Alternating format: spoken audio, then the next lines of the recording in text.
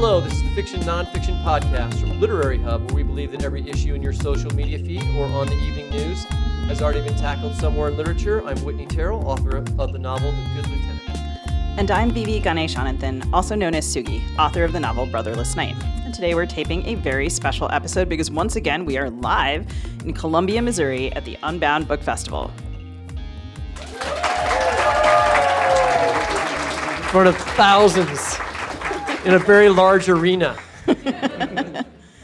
So what did you do last night? Did you play Madden as usual? I definitely played Madden last night. I am a complete Madden addict, a freak, a maniac. I've seen this. Have you actually seen I it? have. Yeah. Did I show you all the plays? I have stacks of plays that I've all written out for my team, offense and defense. He was like, sit here, watch this. It's going to be really fun for you. She was very bored. You were really good at it. It's an incredible play. It's my first really serious relationship with a video game. I started playing because my son wanted to play with me. It was a way for us to interact, and I became completely obsessed with it. And he has since quit and does not like playing with me at all. Well, I can attest to the obsession, having witnessed it. So I'm curious, does Madden have any influence on your writing? Do you think that playing is maybe a kind of storytelling or a kind of reading? I think it's something that's like a cognitive thing that's similar to writing, where it's like helping my brain do processing. My brain likes to do high level, it likes to process. All brains like to process, right? And it's more active for me than watching television, but it's not writing, and so it's a relaxation or a release from writing. It's a kind of play. And that play, I think, is really important for adult humans, or as kids. It's known to be important for kids, but I don't think adults get enough play. Well, I can think of three people who will be even better at answering this question than us, and we have them with us today. Three guests who write about video games as part of Unbound's Ready Player One session. So first we have Andrew Ervin, the author of the novels Burning Down George Orwell's House and Extraordinary Renditions. That's a great title, though. Burning Down George Orwell's House. I'm going to go read that. I haven't read that.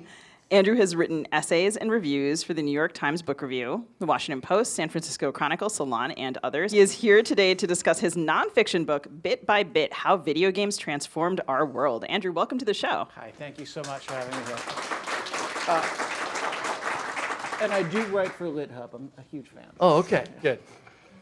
Next, Brittney Morris is the best-selling author of Slay and the Cost of Knowing. She has written video game narratives, video game narrative for Insomniac Games' Spider-Man 2 for PlayStation 5, Unknown Worlds' Subnautica Below Zero, and Soma Games' The Lost Legends of Redwall. I love Redwall. I have not played. That sounds cool. Brittney is an NAACP Image Award nominee and an Ignite Award finalist, and she holds a BA in economics. Today she's here to talk to us about her young adult novel, The Jump. Brittney, thanks for joining us.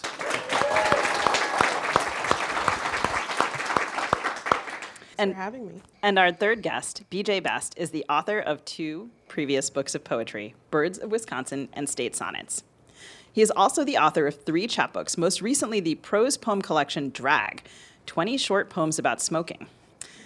He teaches at Carroll University and asserts he is the only person in the world who has beaten Super Mario Bros. With an actual Nintendo and television on a pontoon boat. He is here to talk with us about his third poetry collection, But Our Princess is in Another Castle. BJ, welcome to the show. Thank you very much. So, Andrew, according to your book, 67% of American homes have video games of some kind. So I'm not the only father who's out there playing Madden at 11 o'clock drinking white wine. To give our audience a little context, I'd love to hear the three of you talk about your respective first experiences playing video games. How old were you? What were the games? Brittney, you want to start off for us? Sure, I'll start off. My very first experience playing a video game was actually supposed to be a nature excursion. My dad is a marine biologist. He's one of those nature people. Apologize to all the nature people in the room. I am not one. I am sorry. But he took us to the Oregon coast, where he thought we would spend a weekend, petting the anemones and learning about sharks. And at the house we were staying at, there was a Nintendo 64, and that got all of our attention. We played Mario way too late into the evening.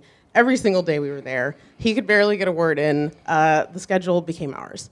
That was my very, very first experience playing a video game, and it really made the whole weekend for me personally. Sorry, Dad. BJ, how about you? So my first video game experiences were with a home computer, which is kind of a more obscure one. It was an also-ran to the Commodore 64. It was made by Texas Instruments. If you are of a younger age, you probably had a TI calculator in math class somewhere. And those go up to 98 or something like that. This was the TI 99. And it was the sort of thing that you got where you were also supposed to learn how to program, so my parents thought it was vaguely educational as well. But it had games that no other system had. One of my favorites was called Alpiner, and you're climbing a mountain, and that sort of thing. There was a Pac-Man clone. It was called Munchman. Real clever. And other things. And so it was kind of a weird entry into video games for me. But similarly, I feel my true entry was the glorious Christmas of 1986, when my parents couldn't even wait until Christmas Day, or maybe I was so pestering about what was in that large box. And in that large box was a Nintendo Entertainment System. And on Christmas Eve, there I am playing Mario on the old porch of our house in December, which is freezing in Wisconsin, playing Mario and just being amazed and blown away that this is the future of video games. I was indoctrinated a little bit earlier. I think I was in late elementary school, early middle school, when the arcade cabinet started showing up. The local supermarket would have one, the drugstore would have one, and you didn't really have much choice. Like that was the game you were going to play, so you would. I would go do some chores and get a couple quarters, and the games were really difficult, and you had to spend a long time learning to get anywhere. So it'd be like, 3 or 4 minutes of great entertainment, and then I was out of money. What year is this? Like Galaga or Centipede? Probably around then. Yeah, I would guess so. I started with those, and then. My parents were the sort where video games were frivolous, which even if that were true, and it's not, but even if it were true, there's nothing wrong with that. There's nothing wrong with joy for the sake of joy, unless you're my parents. So we did have a Commodore VIC-20 on which I would play text-based games, Pirate Cove Adventure and those sorts of things. And so I'm sure that becoming a writer kind of started with those simple commands.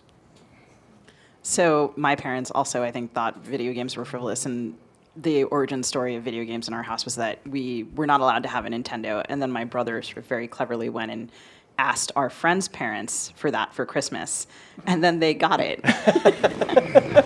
And he got in big trouble, but we kept it.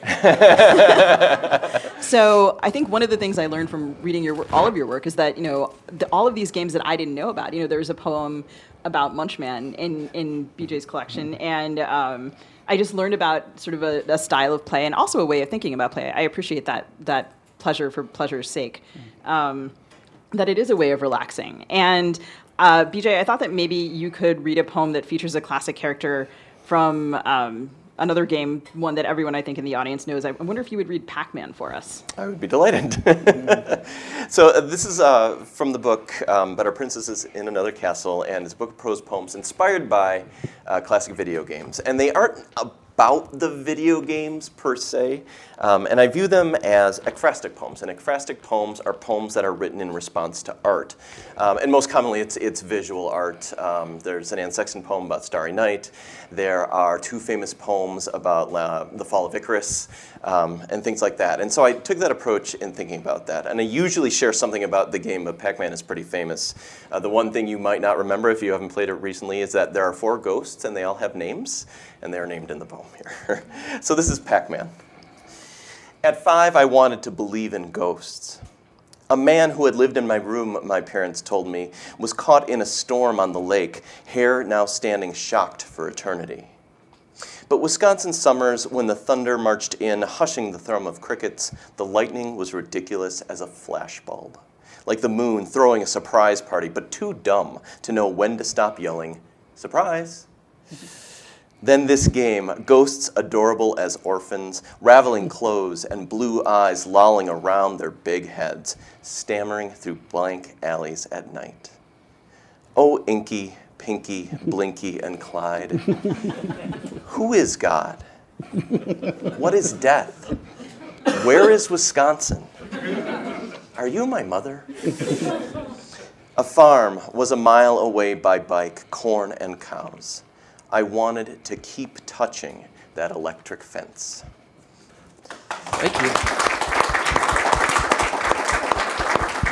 This brings up an idea that I wanted to ask all of you about, which is, it was interesting the way you're talking about the Commodore. Like, I hear people talk about certain gaming systems nostalgically. Like, that it is not traditionally thought of as, like, video game tech or graphics as being the things that we're nostalgic for, the things we're used to traditionally being nostalgic for, is like the sled in Citizen Kane. Okay, you can be nostalgic for a sled, but can you be nostalgic for a Commodore, like video game? But I want you to talk about, I think that that's the thing that we are going to be nostalgic about. Like, I think you can be nostalgic about certain graphic interfaces or certain games. What do you think, BJ? We'll start with you, and then everyone can answer.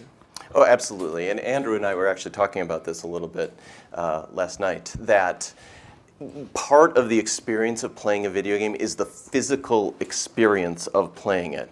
And that involves holding that particular controller, that awfully pointed old Nintendo controller that hurts your hands after a while, or the satisfying rubber of an Atari joystick that moves around.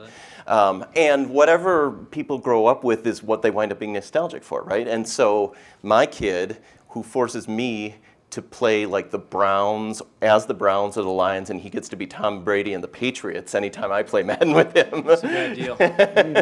Should try the Chiefs. He'll be nostalgic for the PS4 and the Switch, but I think the physical connection and even like the graphics, right?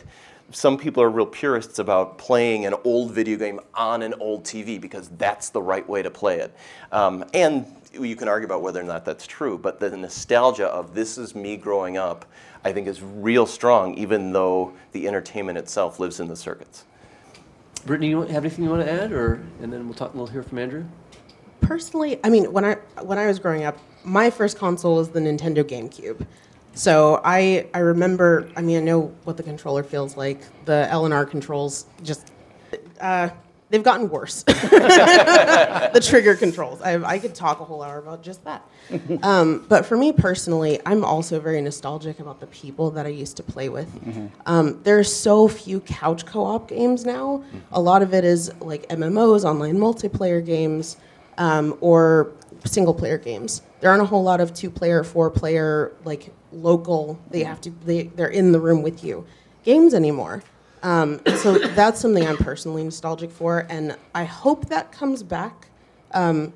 Economically, I can't figure out why it would, but I hope it does one day. And as an aside, I'm also personally nostalgic for console prices. When we got our Nintendo GameCube, it was $99, and you got a free copy of Super Mario Sunshine. Oh, wow. Yeah, now we're up to $550. Yeah. I had to buy the PS5 like on the black market. Andrew. I'm a little bit suspicious of nostalgia because I'm more interested in the way the gaming technology changed the way, or what kind of stories we can tell. When there's one joystick and one button, there's only so much that the creator of the game can have us do. The button can't do multiple things, it can do one thing. And then all of a sudden we got this flowering as the controllers got a little bit bigger, the NES controller. And to Brittney's great point, this massive thing we now have in our hands now, which you have to be an octopus to sort of use it effectively, at least I do. But if I'm nostalgic, it's for looking at those shale layers of how the storytelling grew based on how much memory the creators had. PS3, for instance, which I did not have when it came out, so it's not like I have this emotional connection to that era. But you can see, because they have these big discs all of a sudden, that the storytellers can do so much more. And then by the PS4, the corporations are like, hey, we're going to do that too. And so we got away from the individual auteur creators, and they became sort of corporate behemoths. So it's not nostalgia necessarily, but I am fascinated by the progression. Yeah, I was thinking as I was reading your work about the difference between work that's sort of narratives that are teleological, that are aimed at like a findable endpoint, and the video games of the more recent past, which honestly I mostly have heard about from my students who are interested in the complexity of their narratives. And I feel like because I was bad at video games, I kind of gave up on them. And now they have gained this narrative complexity because they're not as interested in like a one-button resolution. Yeah. And what do you all think about that and how it has maybe played into also your work? Brittney, do you want to take that? Sure. I mean, as someone who is currently writing 2 different AAA games, I love how complex narrative has gotten in video games. It's made it more challenging with, 2D side-scrolling platform games. Your character can only go where you say they can go. You can put up barriers in whatever path you would like them to go. They can't side-scroll until they meet certain criteria. With an open-world AAA narrative-driven game, your player can experience the game in several different orders. They kind of become a storyteller themselves in a way.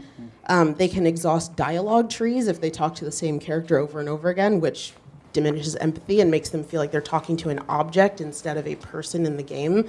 It makes them very aware that they're playing a video game, which you don't want. But it's also opened up a lot of roles in the industry. There's a whole narrative department now. There are narrative directors. There are narrative designers who are in control of the story progression from beginning to end, pacing, what story elements players encounter at what times. It also makes it a challenge that I welcome to write a script in which you can't have any lines where you reference other parts of the story because the player may not have encountered them yet. It's challenging, but it's also a lot of fun. And it makes for a really cool, robust game, if you ask me. I'm sorry, with the writer as great as you, too, all of a sudden we have like emotional reactions to the stories, which we didn't with the side scrollers and the things like that. Well, Andrew, so let's talk to you a little bit about, in Bit by Bit, your introduction is called The Purpose of Playing. Mm-hmm. We were talking about whether, I was saying that to me, playing Madden, which is not a narrative game really, right? So I'm playing online against other people and it's not a storytelling game. Mm-hmm. So but that's different than like Red Dead Redemption, which I understand as a storytelling game. So what is it? What do games do? Are they storytelling? Are they playing? Is there a difference? It's a medium that's potentially artistic, right? Not every film is great art, but there are films that are. Right. And I think video games work the same way, that there are tremendous works of art in video games. And there's a lot that really just aren't. But, okay, so that's interesting. But the interesting thing for me is, like, what about the sports-oriented games that aren't narrative? I mean, there are other games that are not narrative. Like, and there's nothing wrong with that. My son plays this game where these guys bloop around and they move real strange and they wrestle each other, and he loves that game, which is not a narrative game. I don't remember the name of that game. But not all games have to be narrative games, and not all blockbusters have to be. That's interesting because, well, not all books all have to be narrative, but some aren't also. Yeah. Right. Okay. No, I guess I'm trying to get at this is hard to articulate off the top of my head. BJ, what am I trying to say? Well, here's what I'm thinking of, and this is an academic kind of aside, but there was game studies as a field, an academic field, and there were 2 main areas of thought, and they're called ludology and narratology. And ludology is the fundamental thing that makes a game is its rules. A game has rules. Like, that's what makes a game. Narratology is the study of stories in games. And for a long time, the ludologists said, no, a game is a game is not a story. Mm-hmm. And then more and more complex things came out. And so I think what we're getting at is a sports game like Madden is a game about rules. Here is football on the digital screen. But a game like Red Dead 2 or other open world AAA types of games have robust characters and are able, using branching dialogue, to develop those kinds of stories. And so I think that's the tension sometimes is which the developer, if it's an indie developer or a giant AAA corporation, what is it trying to do with the gameplay? The other narrative that I run into a lot that I forgot to mention is that there are a tremendous number of YouTubers who just do content on Madden. Mm-hmm. So they're either telling stories about like games that they've played, they're telling stories about what kind of content's coming into the game, and so I listen to those all day long, okay? Because they're happier than the news, right? Like something terrible's happening in the news, and I'm like, but there's a new release for Ultimate Legends in Madden, and Joe Montana's the quarterback. You're like, so does that happen with other games too? Is that a narrative? There's a meta narrative that's happening in games all the time. Yeah, all over the place. Okay. Yeah. If only I had played more games. If only I had been better at them, Whitney. Maybe I need to play Madden with you. I guess one of the things I'm curious about is, I mean, you were talking about, Brittney, like that when people are playing a game, we don't want them to remember that they're playing a game. And when we see stories about games, one of the tropes is kind of the moment when you realize it isn't a game. It's all real. Like the stakes are actually totally different than you thought. And why is that such a common... Why is that a recurring device of storytelling? Why do stories, I mean, there's the question about are games stories? And then there's also the question of why do so many stories contain games? I love that question. I think for everybody who makes games, we want to get as close to for everybody who makes narrative games, we want to get as close to the players as we can. We want to put them in the game as much as possible. And so there are games out there about the player being pulled into the game. I'm thinking of a game called Simulacra, where the premise is you find a lost phone, and the whole game takes place on like an Android interface. So you're scrolling through the phone for clues, figuring out what happened to the person who owned the phone. At the very beginning of the game, you hit one of those boxes that says, like, yes, accept the terms and conditions. And the game gains access to your computer files, and it is looking for your name. If it finds your name, it will name you, like 3/4 of the way through the game, and then completely wipe your game. Not your computer, don't panic. The game. It will erase the game and all of its memory from your computer so that your files are still secure. But that might be the scariest. I've never played it, but I did see a streamer play it, and it named him, and he absolutely panicked. Wow. So there are a lot of games out there like that focus on, the scary element of like, oh, we're in the room with you. What was the other one I was thinking of? Oh, it's called the Watson-Scott test, and it uses binaural audio or surround sound audio in your headphones, and it'll have things like it'll make you take an SAT-esque test, and one of them will say, "Are you alone in your house?" And you'll say yes, and it will say, "Are you sure?" And then you'll hear a door close behind you, and you're like, "Oh my goodness, what is happening?" I think it's so much fun to play with as a game developer, just stepping beyond the console and the screen. Well, speaking of games and entering the real world, or at least the fictional world, there's a game in your book, and I wonder if you could read to us from the book and talk to us about that. I would be happy to.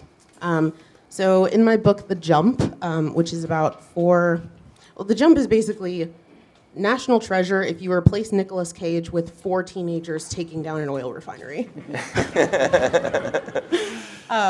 So it follows 4 teenagers.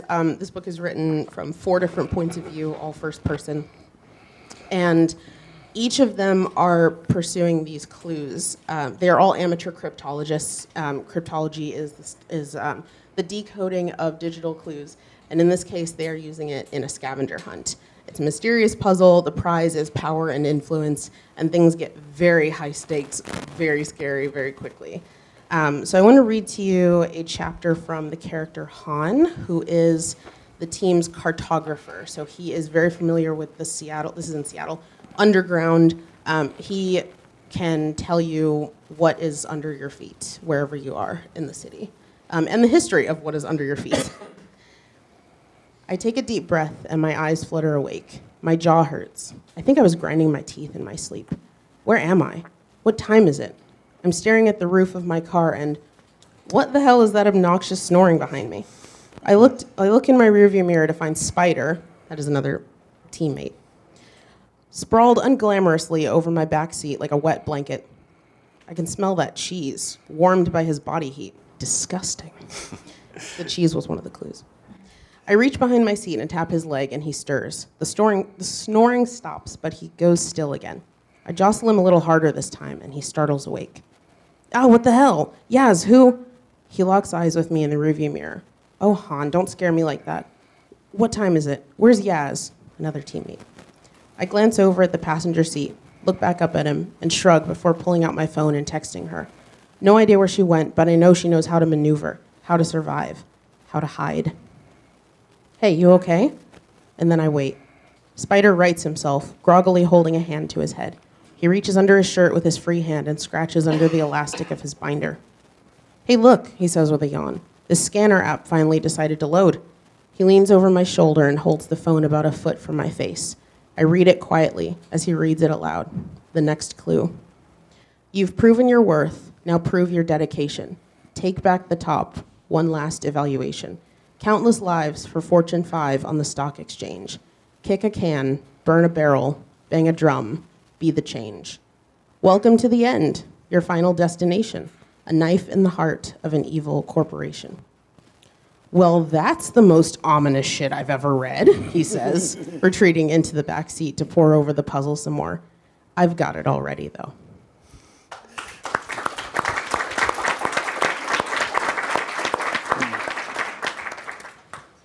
Okay, we're going to take a short break here, and we'll be right back.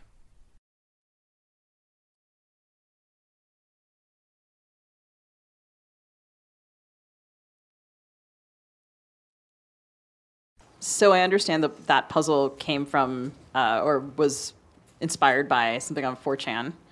And I also understand that the final part of that puzzle is not yet solved. I was fascinated, tempted to play myself. So the story is also set in Seattle, of course, a place with a rich history of protest. And for these characters, the game is really synonymous with reality. And there's no differentiation between the consequences in the game and in real life. And with that in mind, I was curious about your thoughts on whether we can play as a way to make real social change and improve real life, or if that's kind of wishful thinking. Yeah, so in the book, the corporation Round World is installing a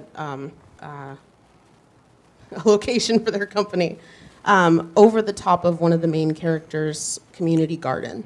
Their mom runs the community garden. And so, there's no firmer expression of them saying, screw the environment, we're putting in this huge building to further the agenda of finding oil. So when I was thinking about who would go up against a corporation like this big, scary, multinational, owns all of South Lake Union in Seattle corporation, and I thought 4 teenagers playing a game would be the least likely people to win against such a thing. But I also wanted this book to be about protest and how one can support a protest without necessarily being on the front lines, even though that's very important. After I had my son, I realized that I am important to someone enough that I would protect myself in that situation, and I wouldn't probably be on the front lines of a protest. But there are still ways that you can support the causes that you love without being at the front. My other characters in the book, one of them has extreme sensory sensitivities. And so he also is like, yeah, the front lines are not for me. Someone else is working in a restaurant where there are undocumented workers that they hold dear, and they are like, I will not put them in jeopardy putting my face on, in a newspaper for this cause. Another one is a half black, half white teenage boy, Jax, whose mom is like, I am not allowing you to go toe to toe with the police. I'm sorry. And so all of them find their way to fight for what they believe in. And they do so through this game, through cryptology. And when I'm making games, when I'm writing what I write, I'm lucky enough to be at Insomniac Games where they support people coming forward and saying, hey, this is wonderful what we're doing, but we could be more accessible, and here's how. Or have you considered a player who is playing like this? Or this player who might not understand the social connotations of this line of dialogue? Can we make this clearer? Can we add provisions for characters who play in different ways, from different perspectives, from different backgrounds, with different needs? And I think even that is propelling forward evolution in gaming to support everyday people and players of all kinds. So it's really, really cool to see that kind of change being made through play. And as an aside, I think play is super, super important for adults. For my toddler, we read a bunch of parenting books. None of them prepare you for parenting, 100%. But a lot of them stress that learning for toddlers is done through play. And I don't think that ever really goes away. Like, somehow we have this idea that play is learning for children. It's also learning for adults. Thank you. I agree with that. Andrew, we were talking about, in your book, Bit by Bit, How Video Games Transformed Our World. You write about the art question, which we were talking about a little bit earlier. Mm-hmm. So I wanted you to go into more, you said, some video games can be art and some aren't, but I would like you to talk about more like what would make them art or what does make them art when they reach that level. Mm-hmm. And then I would like to talk, maybe this is too hard to do at the same time, maybe after that, I think a lot, and I'm writing some about what happens when you, the individual consumer, take a game, make it your own, but can you make art or a really important thing in your life out of something that's created by a corporation that is trying to make money off of you? Mm-hmm. There's a dissonance there. That's right. Could you talk a little bit about that? I'll do my best. It's not up to me what art is. I have my particular value systems. There are values that I look for in creative texts like a video game or a novel or a poem. I'm interested in art that raises questions instead of trying to answer them. I'm interested in art that moves us closer toward equity and social justice. I'm interested in a whole lot of different things, and those works of art are out there. That's not every movie, that's not every video game, that's not every film. Other people, and I have absolutely no problem with this, their values, what they look for in art, might be more escapist. Let's shoot bigger and bigger monsters with bigger and bigger guns. And that's a whole lot of fun, and I enjoy that too. Beowulf is 3 successively larger boss fights. This has always been going on. And I don't claim to be like my idea of what art is right and the other forms are wrong. No, like that joy is important too. So it's whatever your value system is, whatever you think is artistic, that's artistic. I want you as players, as people interacting with media, as thinkers in the world, to run toward your own weirdnesses. Be the weirdest version of you that you are, and then find the people who are communicating with you on that level. Video games can certainly do that, and movies can certainly do that. That to me is what art does, is it connects us. The art that I connect to isn't necessarily going to be the art that you connect to, and that's awesome. Like, that's super cool. BJ, what's your take on this art question? I mean, I'm happy that fundamentally, I think the fundamental question, can video games be art, is answered. Because it wasn't for a while. They were purely low culture. And I think American culture has evolved enough that the answer is yes, they can be. And that I don't think there's a lot of debate around that now. And to the point, and it is economic in some extent, like I forget how much larger the video game industry, it's something like 6 times the film industry, which is hard to imagine in some ways. My battery died, so. He's a replicant. That's right. One heart down. So I was saying that video games are indeed art, and that our culture has seemed to come and accept that. And again, the video game industry is, I believe, 6 times larger than the film industry in terms of revenues, which is amazing. And we just see it in pop culture stuff. Now the Last of Us TV show is out there. Mm-hmm. The Super Mario movie is out right now and has far exceeded everything. The D&D movie that was just out far exceeded everything. Like, in some ways, nerds are kind of cool. Well, that's been going on for a long time. Cooler than they were at some point. But what are some specific examples of games that you think do reach that level? And you're talking about games that were made into movies, but then the movies being considered art, but the game, do you think those games themselves count there? Yes, absolutely. Like, rightly or wrongly, one definition I've seen that I've liked is if the game makes you cry. It's as simple as that. And there is, it's a popular but very small, and it's a weird experience, but I'm going to recommend it to you. It's by Passage. It's by Jason Rohrer, and it was a game, it's exactly 5 minutes long, and it looks super pixely and blocky. If you've never played it, go download it. I read many commentators at the time saying it was the first video game that made them cry, and I won't explain to you why that is, but I've read that argument before, and I find that one is accurate. And personally, I wrote an interactive fiction and released it in 2021. It's called "And Then You Come to a House Not Unlike the Previous One," and it's like an old text adventure where you type in things, type in commands, and it was a competition, and you actually get feedback from random people on the internet. And my favorite comment was, "This made me cry," heart emoji. I love like the weird games that you were talking about earlier. I have played games where you start the game believing you're playing a certain type of game, and by the time you get to the end, you are playing a completely different genre. So there is a kind of famous now game called Doki Doki Literature Club. Mm-hmm. Yeah. I've heard of this. It is done in the style of the cutesy, chibi Japanese anime. Everything is pink and purple. There are girls in skirts with ponytails and bows, and it's set in a school. It looks like a dating sim, a traditional dating sim. And this is not a spoiler because it is in the description of the game. It gives a warning and says it is rated for, not M, but it's got mature content, including horror, blood, all sorts of... It gives you a fair warning at the very beginning. And it also breaks the fourth wall in kind of a scary way.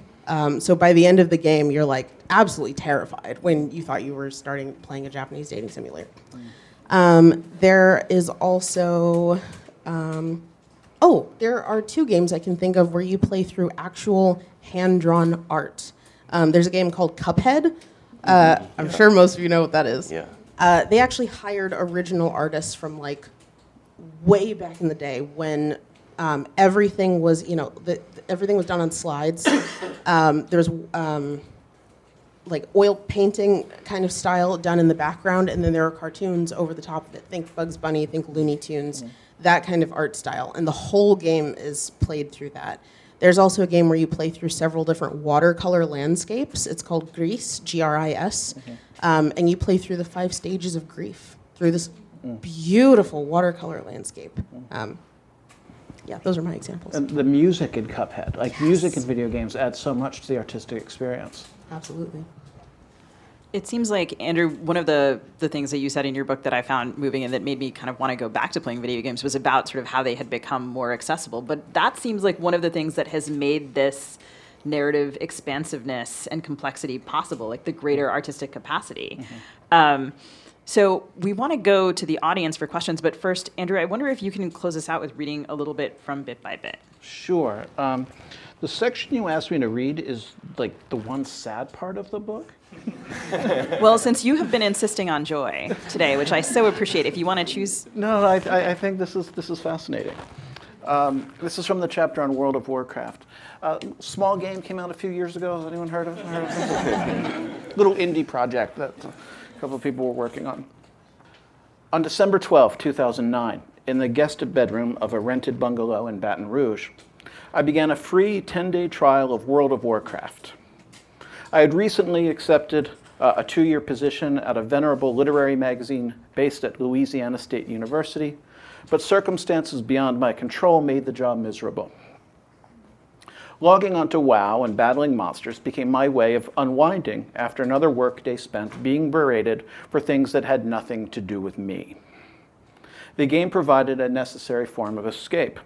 I enjoyed it so much that I continued to play even after my job there mercifully ended and I moved back to Philadelphia. A few months later, a former colleague on the tiny staff of that magazine drove his Jeep the wrong way on the I-10 highway for at least 15 minutes. He head-oned and killed forever, as Dennis Johnson might have put it, 4 young people returning home from an evening in New Orleans. The authorities identified his charred body from his dental records. I had been in that Jeep several times, often discussing the hyper-competitive endgame elements of World of Warcraft, which I did not yet understand. My colleague had been the top-ranked player on his server, a feat that required hours of daily grinding and an unthinkable, perhaps even unbalanced persistence. Spending 40 hours or more each week in the game was not unheard of among hardcore raiders. I've since wondered if there was some connection between my friend's obsession with that game and the apparent mental illness that led to this immense tragedy. Since first logging onto World of Warcraft on that muggy December evening in Louisiana, I spent in excess of 64 days, 11 hours, and 45 minutes in the virtual world of Azeroth before canceling my monthly subscription. That was far more time than I had devoted to any other video game in my life. I kept playing, even though I could never fully divorce my enjoyment of that game from the reasons I first came to it, or from my sadness about my friend's too short life and the others he took with him.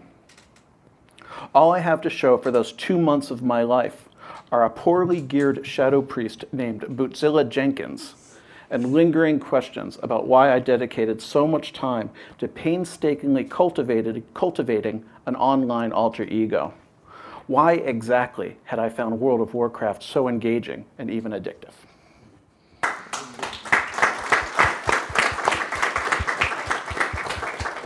We're going to take audience questions here next, so be thinking of them. I have a quick question, though. So when I talk about games with friends who are academics, like sociologists or psychiatrists, they always talk about yeah, you'll enjoy the game, but you're also being manipulated by the game, right? And games are made to make you want to have certain. You get an award. I open a pack. There are things happening in your brain. You're getting positive.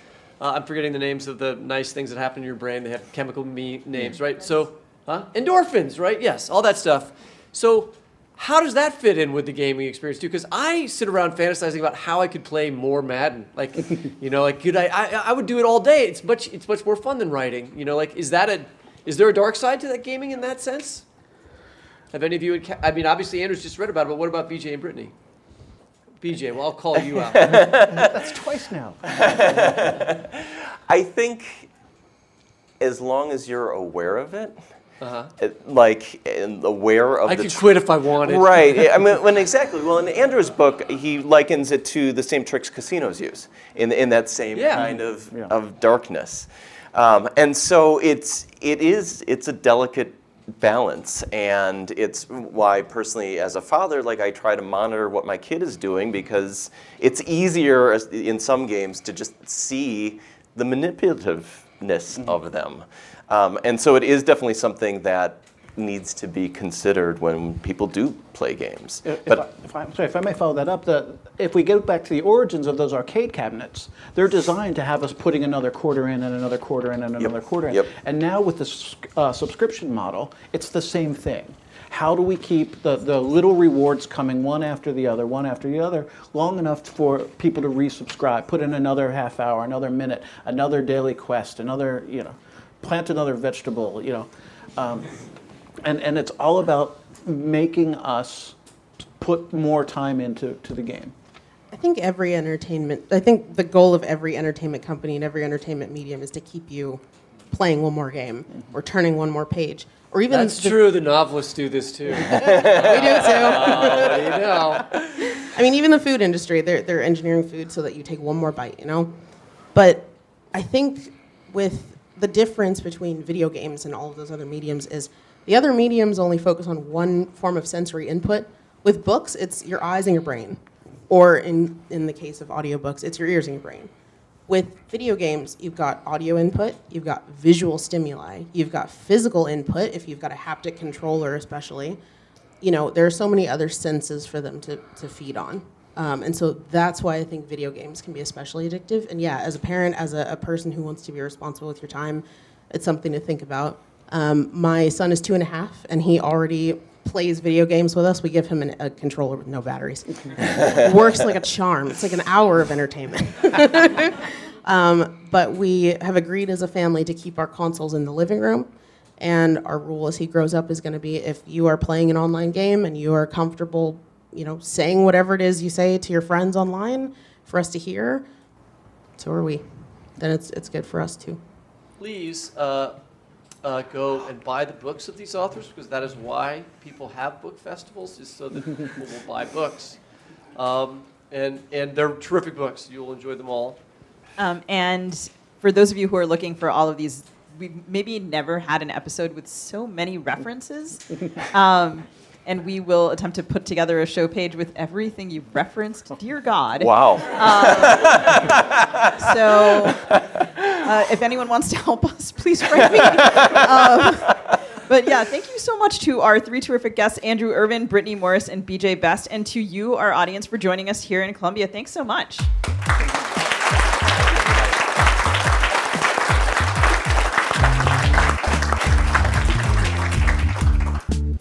That's it for the Fiction Nonfiction podcast. This episode was produced by Ann Kniggendorf and Sheree Brizendine. Our theme music is composed by Travis Workman.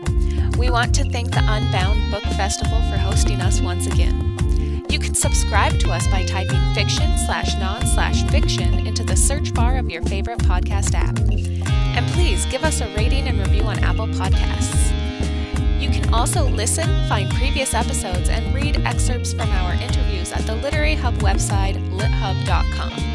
The Fiction Nonfiction podcast page is listed under the LitHub Radio tab.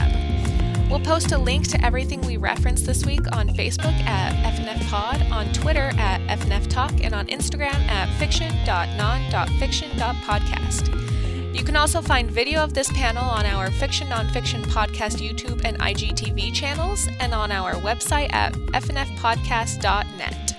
We'll provide links to all this stuff in the show notes, and we'll be tweeting and posting about it during the week. Happy reading!